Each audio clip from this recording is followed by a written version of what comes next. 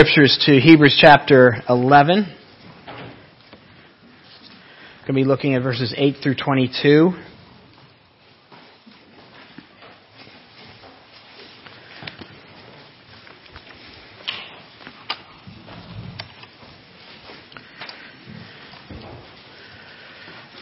One day a man awoke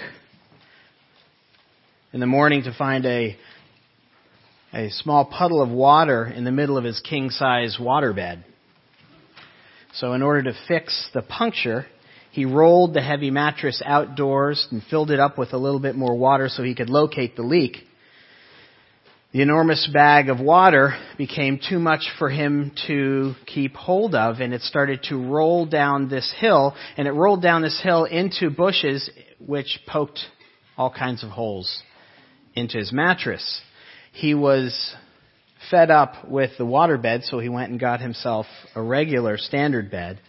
The next morning he woke up, and there was a small puddle of water in the middle of his regular bed, and he realized that there was a leak on the drain upstairs. You can have one of those days. And then there are times in your life when God tests you. They're intentional. This morning we're going to continue to look at Abraham's life, beginning with perhaps the greatest test in his life, and maybe certainly in Scripture. Look with me at verse 8 in chapter 11. To get the context, I'll read through verse 22. By faith, Abraham obeyed when he was called to go to a place that he was to receive as an inheritance. And he went out not knowing where he was going. By faith, he went to live in the land of promise, as in a foreign land, living in tents with Isaac and Jacob, heirs with him of the same promise. For he was looking forward to a city that has foundations, whose designer and builder is God. By faith, Sarah herself received power to conceive, even when she was past the age, since she considered faithful he who promised.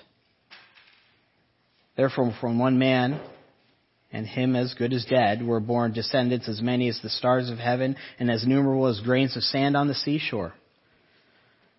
These all died in faith, not having received the things promised, but having seen them and greeted them from afar, and having acknowledged that they were strangers and exiles on earth. For people who speak thus make it clear that they are seeking a homeland.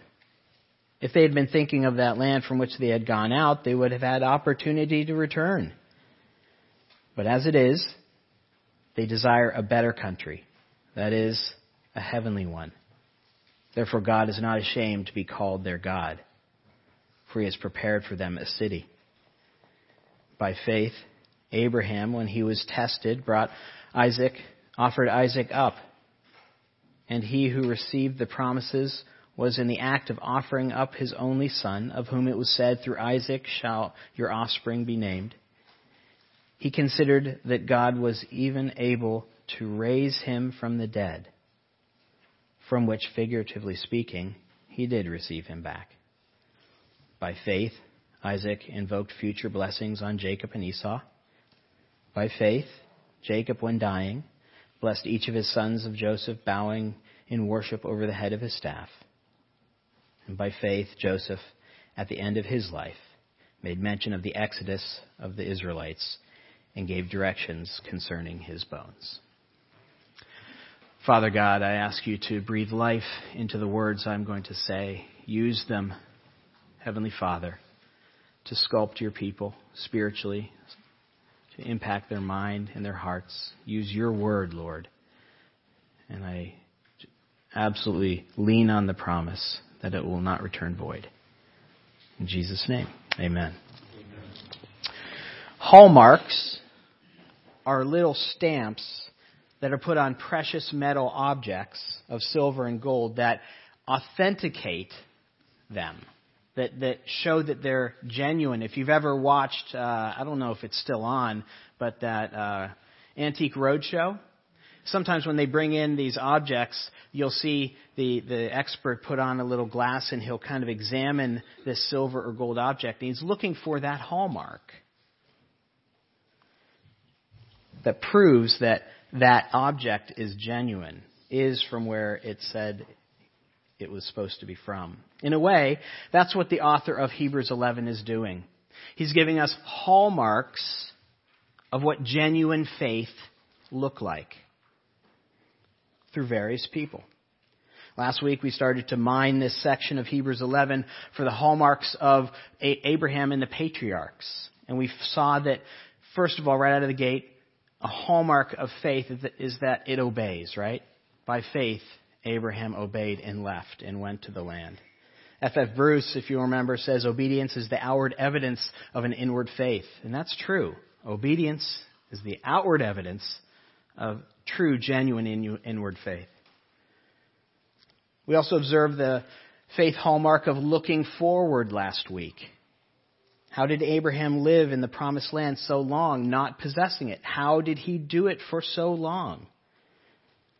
Well, he looked beyond his current circumstances. He was looking forward to the promise being fulfilled. Not necessarily in his lifetime, but he knew that God would do that. And it's put there in verse, I think it's 10, where he says he was looking forward to a city whose foundations, whose designer and builder is God. But there are a few more hallmarks here that I think we need to mine. There's some hallmarks of faith that we need to see in Abraham and his family. And the big one we notice is in verses 17, 18, and 19. That's the big one that I'm sure you left last week going, my goodness, he preached on this section and he didn't touch on the sacrifice. And so the big one that we notice here is that faith, the hallmark that we notice is that faith passes tests. True faith passes tests. If you go to the doctor to find out what you're allergic to, the doctor will prick your arm or do something like that on a part of your body with different allergens to see which one you're allergic to. In a way, this is kind of a reverse engineering, right? If you want to find out the root cause of your itchy eyes, your runny nose, or your rashes, the solution is not necessarily at the beginning to avoid those things, but actually to expose yourself to them. In other words, to deal with your allergy, you have to be confronted with it by exposing yourself to small doses. That's kind of true in many areas of life spiritually. The cure for the fear of failure is not success. It's confronting your failures. The cure for rejection is not acceptance. It's actually confronting your rejection. You've got to be exposed to those small quantities to get at the root cause. And sometimes that's the reason that God places tests in our life. It's not the only reason. But sometimes that's the reason that God tests us. He knows that the cure for weak faith is not coddling, but exposing you to testing of that faith. Does that make sense? And the hallmark of true faith is that it passes those tests. In our text this morning, we see two different examples of how God tests. The first one is found in verse 11 with Sarah. You can look there. It says, by faith Sarah herself received power to conceive even when she was past the age, since she considered him faithful who had promised. Sarah's faith was tested over time. Sarah's test was the long haul test, right? Sarah here is put forth as an example of living by faith over the long haul. We have to remember that Sarah, between the promise given and when Isaac was born, was about 25 years. 25 years. Think about that. Each month, hoping, trusting God in the promise. Each time she was late, hoping that this was the month, right? Year after year, after never getting pregnant, yet believing, yet continuing to have faith. She even went through menopause, yet still had faith that he who promised would be faithful. That's a long time of this ever-present promise not being fulfilled, yet continuing to have faith. Now, I think what speaks to you and me through Sarah's example of long-term, the test of her faith, or maybe better put, what we find comfort in Sarah's long-term test, was that she wasn't perfect, was she? She wasn't perfect in her faith, right? Well, you remember the story back in Genesis. When the promise was given, what did Sarah do? She laughed, right? And then a couple years later, she got impatient with that promise not being fulfilled, right? And she sent her maidservant Hagar in and said, "You know what? I can help God along here, right? I can use some of my own ingenuity to make this promise come true under my own power." And we see ourselves in her because we're not perfect in how we live out our faith, are we? We're just not. We get impatient and do unwise things. Like when a relationship is not happening, maybe some teenagers or people that are not married, when the relationship is not happening, you're tempted, you know what? This dating only a Christian thing is just too strict. I'm going to start looking outside those bounds. We're trying to create something there, aren't we? Our time tends to erode our belief in God's promises, right? Time does that. That's what Peter was writing about in his second letter when he says, "In the last days, scoffer will say, 'Where is this coming he promised?' Ever since our fathers died, everything goes on as it has since the beginning of creation." In other words, they're saying this promise of this coming of Christ, the second coming of Christ, hey, it's been a long time. And by the way, that was just a couple years.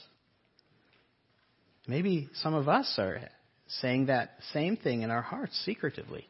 2,000 years. Is this thing really true? Is this thing really true that I grew up in? If you grew up in a Christian household? Or is this thing really, should I really continue to walk as a Christian? Time tests faith. And sometimes we try to make it happen under our own power, just like Sarah. My mind this week was wandering to the church growth movement and how we try and muster something up in this church growth movement that really started in the 80s, that continues to have. If you remember what Jesus said to Peter after he confessed that he was the Christ, you remember he said, "I'm going to build my church. I am going to build my church. And the gates of Hades will not oppose it." His promise is that he will build his church, brothers and sisters, not us. And we see that universal church growth in local churches, don't we? That's how we see it. That's how it's visible. We can't see the universal church. We can only see the visible church. And when we don't see the church growth coming, when it's not there, we get impatient. We get impatient with his promise. We begin looking elsewhere. Well, it can't just be the preaching of God's word. What else can we do? I know many churches that I've been in contact with in the area over the years I've been here. One of the big solutions is, how do you grow a church? We need a praise band. That's the answer. Now, there's nothing wrong with a praise band at all. But if you're looking for that to grow your church, you're trying to make something happen. Or maybe a lot of churches look for younger pastors. You know, if we get a younger pastor, it will attract young families and will grow. Well, there's nothing wrong with a young pastor. But if that's what you're banking on, you're banking on the wrong thing. You're trying to make something happen. Or flashy new programs, or being culturally hip. Or we look at the practicalities of, you know what, people's attention span is going down, so we'll make the church service shorter, we'll make the sermons shorter. Now, there's nothing wrong with shorter sermons and nothing wrong with shorter services. But if you're banking on that to grow your church, you're trying to make something happen. All these are under the banner of church growth, trying to fulfill God's promise for him, just like Sarah. And yet our text says she considered him faithful who promised. That was the warp and woof of her life. She was faithful. And we learn that she is stumbling in her faith, but I believe here is the key to Sarah's faith. She was stumbling forward. She stumbled forward all her life. And that's kind of descriptive of me. And maybe that's kind of descriptive of you in your faithfulness. You kind of stumble forward. Here's the great comfort for us in Sarah. During the long times of testing, and I don't know what testing long term is going on in your life. Maybe there is some. You may become impatient like Sarah. You may try to do things on your own effort, to make God's promises come true your way. But those stumbles should always remind us, those times when we do that should always remind us of your frailty and my frailty. And that should turn our eyes to Christ, who was perfectly faithful. That's how you live as a Christian. You realize that? That's a big key to how you live as a Christian. When you fail, you look to Christ. The way to stumble forward is to realize you cannot do it, but Christ did. To look to Christ, because he's the only one who was completely faithful throughout his whole life. I just sat back in my chair this week and thought, okay, how was Jesus faithful in his life? And maybe you could do that too right now. Think about, as soon as his ministry started, he was sent out into the desert, right, to be tested 3 times. And he was faithful. I thought of the testing in John 6 when after he fed the 5,000, you remember what the people wanted to do with him? They wanted to make him king. And the Bible tells us that Jesus knew their hearts, and he kind of hid himself from them. Don't think that he wasn't tempted right then to go, I'm accepted by all these people. This is great. There was a temptation there. Tested in Gethsemane, we all see that test, don't we?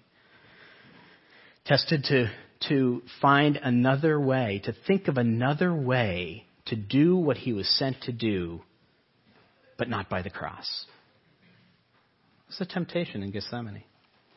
He was tempted by Pilate the next day. Remember when he was standing before Pilate and Pilate said, "Don't you realize that I have the power to let you go free?"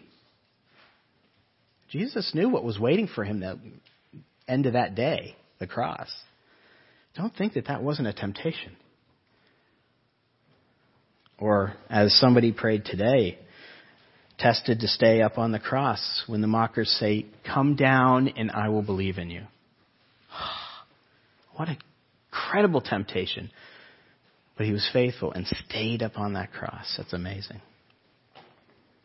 Jesus was the only person to ever completely be faithful throughout his whole life. He never stumbled. You and I will. Trust him and stumble forward. But that's Sarah, kind of the testing over the long haul. But we also have another kind of test here, and that's Abraham's crucible. That was Abraham's crucible, and you see that in verses 17 and following. By faith, Abraham, when he was tested, offered up Isaac, and he who received the promises was in the act of offering up his only son, of whom it was said, "Through Isaac shall your offspring be named." He considered that God was even able to raise him from the dead, from which, figuratively speaking, he did receive him back. Abraham had his son, his promised son, finally, after 25 years. He had his son, and God comes to him supernaturally and asks him to sacrifice him on Mount Moriah.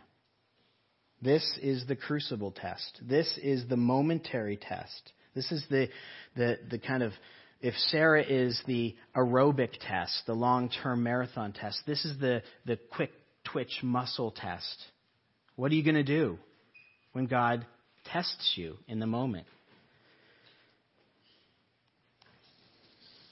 And that's the form many times faith crucibles come in: sacrifice, giving up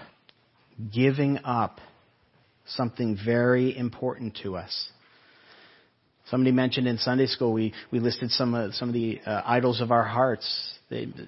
God is always going to challenge those things, to give them up. I mean, the one that's most replete in the New Testament is money, finances.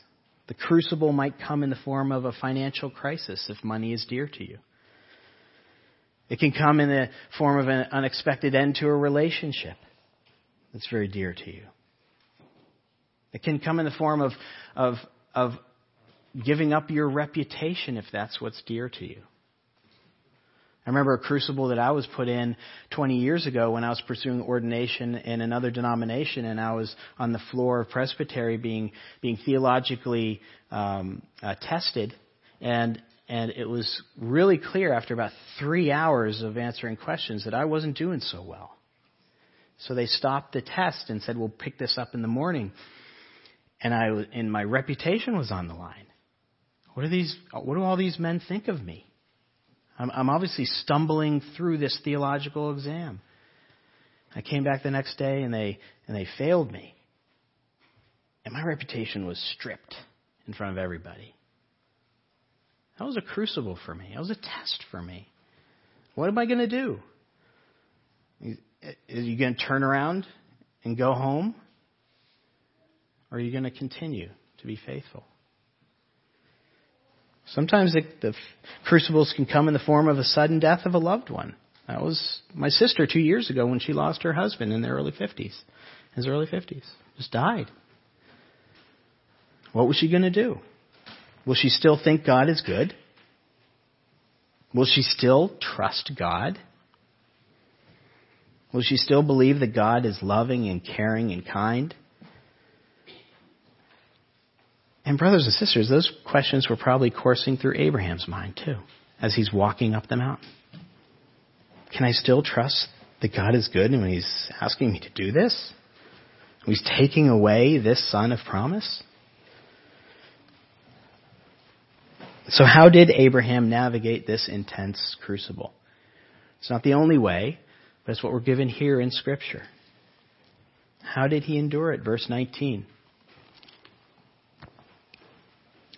He considered that God was able even to raise him from the dead, from which, figuratively speaking, he did receive him back. How did he navigate this? I think he had faith in the impossible. I mean, that's pretty impossible, right? Okay, I'm going to do this, and then God will raise him up from the dead. He's having faith in the impossible. And that's the hallmark of a true faith, brothers and sisters. Believing in the impossible. If you read Genesis 22, the account closely, you see that Abraham, when he's at the base of the mountain, when he and Isaac were going to start going up, he told his servant, if you remember in verse 5, "The boy and I will go up and we will return." There's the evidence of that faith right there. He believed that if he followed through, God would raise Isaac from the dead. Abraham believed so much in God's promise through Isaac, right, that he believed in the impossible. And that is a hallmark of authentic faith. Do you know what? If you call yourself a born-again Christian, do you know what you're believing in? You're believing in basically 4 impossibilities. 4 impossibilities. You have faith that God became man. That Jesus is God incarnate. You believe that Joseph is not the father of Jesus. You believe that as Luke put it, the Holy Spirit overshadowed Mary. And that she was a virgin and gave birth as a virgin. that Jesus is God. That's your first impossibility you're believing. The second impossibility you're believing is that Jesus lived from birth until death a perfectly sinless life. If you call yourself a born-again Christian, you're believing this. That he didn't sin in word, thought, or deed for 33 and a half years. Third impossibility you're believing is that Jesus, when he died on the cross, is an actual substitute for you. Is an actual substitute for you. You deserve that. You believe that you deserve to die for your sins, that you deserve to be punished for your sins, but that Jesus, in going to the cross and remaining on the cross, which is even amazing, actually paid the penalty for your sin. That he substituted himself there. And the fourth impossibility that you believe is perhaps the biggest one of all, and the one that is pointed to right here in verse 19. You believe that Jesus rose from the dead, that he was resurrected, that we serve a risen Savior as we sing in that hymn. And you believe that because you believed all those things, you are saved. In other words, as Paul puts it, you go from life to life.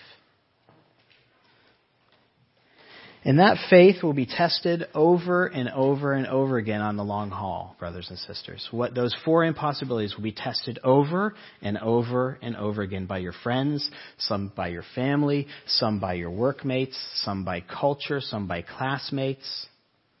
It'll be tested over and over and over. And do you know what is authentic faith? Is if you hold those four impossibilities until the end. Faith passes tests. The second thing we see here is that true faith creates a conscious dissonance. Let me explain that term for a second. True faith creates a conscious dissonance. If you've ever had one of your children take up the violin and they start playing the violin for the first couple times and they hit those notes that just don't go together and it sounds terrible on your ears, you know what dissonance is better than I do. It is these two sounds that don't go together. It strikes you as that sounds awful. In other words, you recognize that something's out of place. Even though you may not know violin or know music, you hear it. You acknowledge it, right? Well, when a believer is living by faith, when following God actually sculpts your life, when it changes your direction in life, when it changes your decisions in life, when you're living by faith, and it will, there's a dissonance created between you and the world that you maybe don't realize at the beginning of your walk, but certainly early on and as you go, you start to realize, okay, I am called to live really differently in this world. And I'm not harmonizing with the world. And you have to become aware of that. I think that's what verse 13 is saying. If you look at verse 13, it says, all these died, not having received the things promised, but having seen them and greeted them from afar, and having acknowledged that they were strangers and exiles on earth. That's a hallmark of true faith. You begin more and more to realize that you're a stranger here. You begin more and more to acknowledge and become conscious of this dissonance with the world. Does that make sense? That's why John Bunyan's work, Pilgrim's Progress, is so magnificent. Because it shows it in different areas of our life how different we are. How pilgrimatic we are, if you will. How strange we are. We are, as the great theologian Ernie on Sesame Street said, we're not like the others. We just don't belong. Consider how different we are. We don't think like everybody else. We are to consider others better than ourselves. That's odd. We believe that there's a right and a wrong. We believe that there's a standard of truth. The truth is not relative like the culture says. There is a standard of truth. We believe that we should be more heavenly minded than earthly minded. That's just our thought life. What about how we act? Well, we're called to, when somebody asks us to do something, to not just do that, but to go the extra mile, right? That's odd. When we're asked to be radically generous, when somebody asks for our cloak, we're to go beyond that and give them more, our tunic. Well, that's kind of odd. We're called to be content in whatever circumstance we're in. Well, that's weird. I mean, we hear the world complaining all the time. We're to love not just our friends, but our enemies too? We're to save our virginity for the marriage bed? Well, that gets mocked. And then once we're there, we're to remain with one person our whole life? We don't speak like everybody else. We're to speak only words that build up, according to Ephesians. We're not to gossip. We're not to swear. We're not to joke coursingly. When we take a vow, as Christians, we're called to keep that vow. We're to speak truth to people in love, but we're to speak truth to people, not just ignore them and talk about them behind their back. We're to admit when we're wrong. Oh my goodness. And on top of that, we're to repent. We're to treasure different things. Not strength, but weakness. Not bravado, but humility. We treasure kindness above sternness. Meekness above power. Faithfulness above success. We don't look to what the world can offer, but we treasure what God offers us. We don't treasure our reputation like so many others do. We treasure God's reputation. Even the rhythm of our life is weird. Have you ever thought about that? The rhythm of our life is weird. We are called to give 1 day out of 7 to God. We're called to glorify God in word, thought, and deed. Just 1 day in 7. You know, God is really generous. He doesn't say, give me 6 and I'll give you 1. He says, do what you want with 6, but just honor me with 1. We're called to worship God on Sundays. 1 day dedicated to glorifying God. Now, I think it's a tertiary. Hear me well here. I think the primary reason for the Sabbath is to glorify God. But I think God does things for many reasons. And a tertiary reason for that command in our life is so that we would become conscious of how different we are in this world. It creates a different rhythm in our life. It causes us to struggle consciously with this, what God says, or what the world is doing. It's very tangible in our life, brothers and sisters.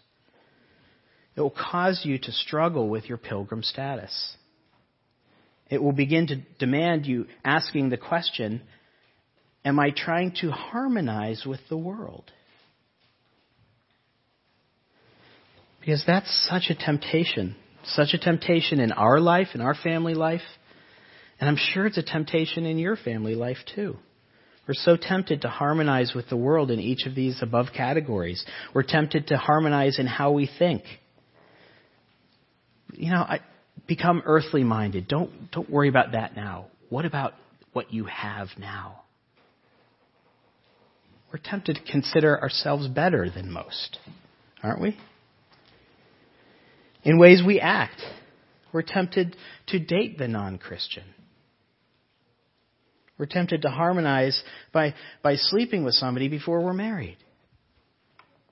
It's a huge temptation for a large part of our population, Christian population. We try to harmonize with the world in the way we speak. When you go out and play golf on the golf course and they're telling coarse jokes, just be one of the guys. That's my temptation. Pass on juicy tidbits of gossip. Everybody does that. If you have a really good one. We try to harmonize with the world in what we treasure. We treasure the success, the reputation. We protect our reputation. We try to harmonize with the world in the rhythm of our lives. And that's the great challenge with sports today and clubs. If you're a part of a club, they'll do things on Sundays. It's a real struggle to be consciously dissonant with the world. It's a struggle of every believer. But the hallmark of true faith is that we grow in our understanding, our acknowledgement, as the Bible puts it, that we are different. And we come to accept that. Not in a proud way. Not in I'm going to poke you in the eye with a sharp stick with my Sunday morning. But in a graceful way. Realizing that you're giving things up because of God. Because He calls you to live differently in this world. Donald Gray Barnhouse put it this way: we begin to realize that time is just an interlude between two eternities. Isn't that wonderful? I think of the example of John Bunyan's life. He was an example of this. He spent 12 years in jail from 1660 to 1672. He spent 12 years in jail because when England was going through this conformist, nonconformist revolution with Oliver Cromwell, Cromwell gave everybody permission to preach, and then the monarchy was restored, and the new monarch only outlawed any preaching except for the Anglican ordained ministers. And John Bunyan was brought before a magistrate and said, listen, you have to stop preaching to this little town in Bedford, England. You can no longer preach there. And he said, I can't do that. And so he was put in jail for 3 months to think about it. 3 months to think about it. Comes back. The magistrate says, you got to stop or else you're going to be sentenced. And here's one of the things he's reported to say. One of them. He says, I will stay in prison until moss grows on my eyelids rather than disobey God. He spent 12 years imprisoned, and in those 12 years, you know what book he wrote? Pilgrim's Progress. He got it. We need to get that. He was sustained by realizing that time was just a brief interlude between two eternities. And he became conscious that he was a pilgrim, and he lived it. Lastly and briefly, true faith always endures to the end. It always endures to the end. Read verse 13. All these died in faith, not having received the things promised. Now think about it. Abraham died not having realized any of the 3 big promises he was given. He was given 3 big promises. He's giving promise of land, giving promise of progeny, many people coming from him. He's giving the promise to be, back in chapter 12, all men will be blessed through you. Okay? Land, nation, and the promise of the coming Messiah. All these people on earth blessed through you. That's what he was looking forward to. And Abel was looking forward to that. Enoch, who is mentioned here, was looking forward to that. Noah, Abraham, Isaac, Jacob, they all look forward to the one who would come, who would crush the head of the snake. Genesis 3:15. Jesus said so in John 8 when he was talking with the Pharisees. He said, your father Abraham rejoiced at the thought of seeing me. That was what's on Abraham's mind. Abraham and all the others died believing that the snake crusher would come. But they never saw him. They persevered to the end in faith, even having not received it. Kent Hughes wrote, death is the final test of faith. That's true. Dying still trusting in Jesus is the final hallmark of your and my faith. Jesus, when speaking to Peter, James, John, and Andrew in Mark 13, said, he who stands firm to the end will be saved. He said it. We've read it over and over again in Hebrews in chapter 3, verse 14, for we have come to share in Christ, if indeed we hold our original confidence firm to the end. Imagine you're a sailor in the 1500s and you hear that Christopher Columbus has just come back from this new world, and you sign up to go back on his second journey. Just 7 months from returning, he's sailing again. And you signed on to go back, and there's nothing but blue ocean in front of you. You don't know where you're going. You cannot see your destination. You've heard about what he found, right? But he's the only one who's ever seen it. The only one on board who has touched the other side and come back. And you're on this journey trusting what Columbus said is true. But it's a long trip across the Atlantic Ocean. And rations start to get low and spoil. And water starts to go bad. And many times the wind dies down and you're just rocking back and forth. And you start to doubt. Your faith starts to get weak. How do you persevere?